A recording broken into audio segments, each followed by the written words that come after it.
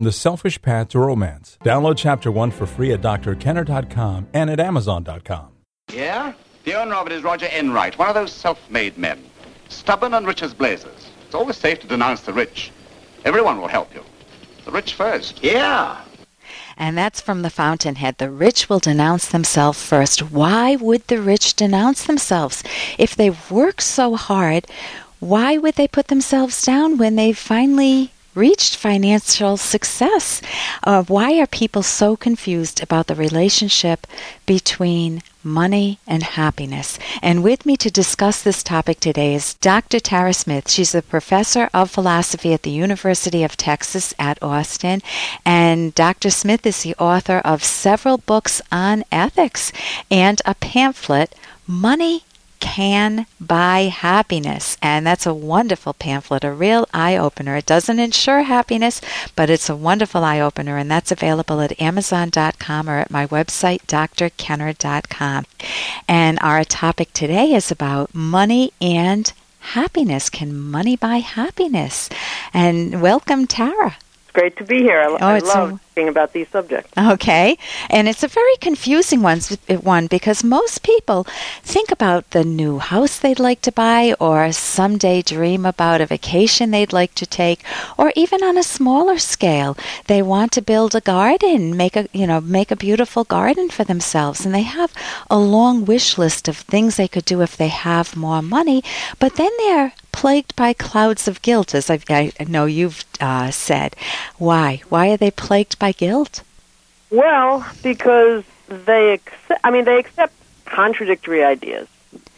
It seems perfectly natural and sensible and reasonable, as you indicate, to want to make your life better, be it in small ways or big ways, right? As you say, everybody's got a wish list, or, boy, if I had more money, I would spend it on sprucing up the garden or taking that vacation or all sorts of things. That seems reasonable. Right. That's what we want for the people we love as well as ourselves, right? Right. But at the same time, most people in our society today accept a moral philosophy that says, oh, no, that would be selfish. You need to put other people first.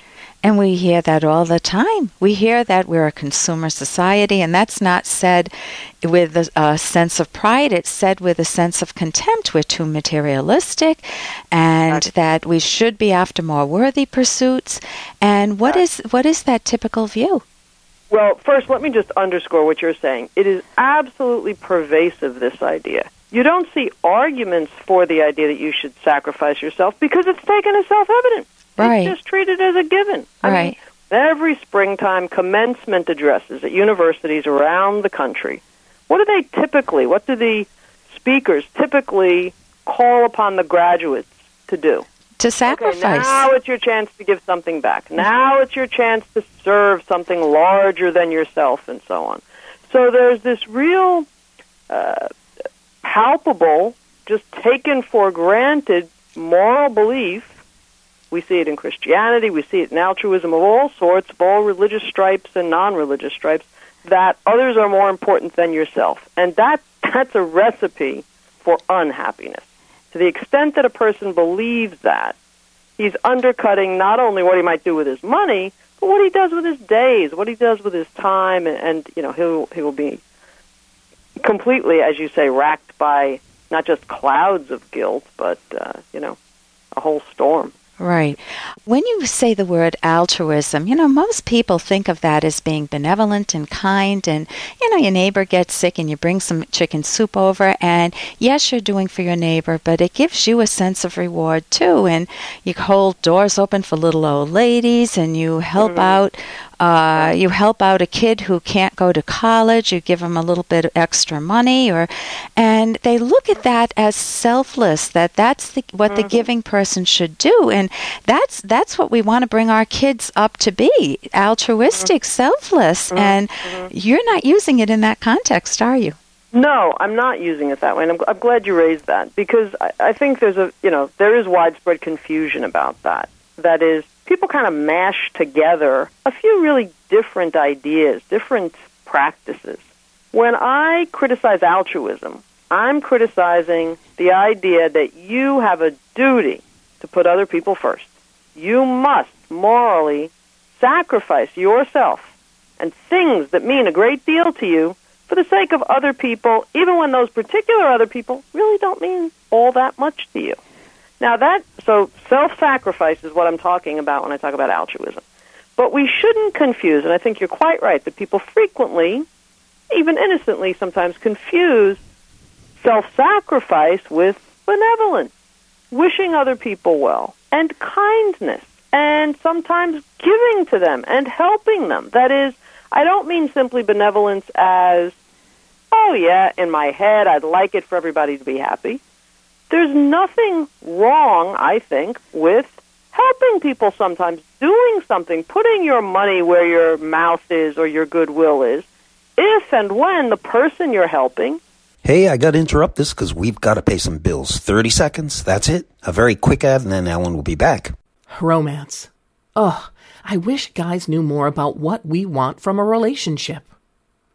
Boy, I wish I knew more about what I want. Where's that ad I saw? Here it is. The Selfish Path to Romance. A serious romance guidebook. Download Chapter 1 for free at selfishromance.com and buy it at amazon.com.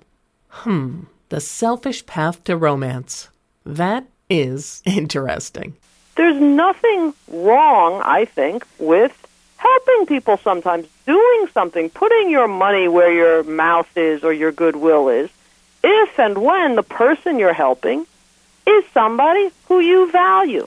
And you value helping that person in that situation more than you value the particular effort or money or whatever it might be that you're giving them. So it brings you... Is it a sacrifice or not? But I'm all for benevolence. I'm all for kindness and sensitivity to other people's circumstances. What I am adamantly opposed to and what's antithetical to the pursuit of happiness and the achievement of your happiness is you're putting other people's happiness first. Okay, so if you work really, really hard and a neighbor has a kid who just could use a little extra help and you adore this child to pieces, you adore the neighbors and you want to help them out and you take some of your money and give it to them to help the kid, maybe get an operation or maybe go to a school of their choice, that is not what you're considering a sacrifice. You're considering it a sacrifice if the neighbor stole from you or did something terrible to you, and then you feel that, like you have to be humble and have pity on the... or if it were demanded that he has a right to it because he's needy, right, and you happen to have money. Right, and that gets into it. And moreover, I mean, the situation you described does sound like it would not be a sacrifice. If I really, as you say, I like this kid a lot. I think he's a great kid. I think he's a promising person, you know. Right. I enjoy his company. I hope he can do well. I realize that I'm in a position to help them out a little bit here.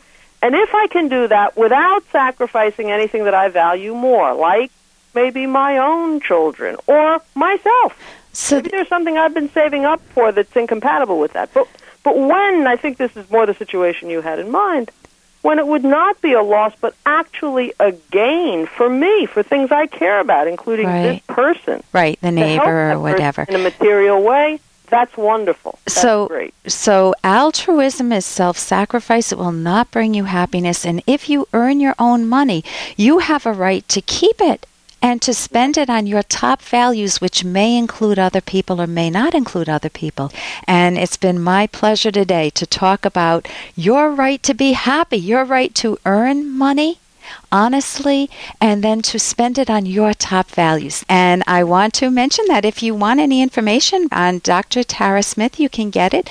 She's written several books and a wonderful pamphlet, Money Can Buy Happiness. You can go to Amazon.com, and of course you can go to my website, drkenner.com.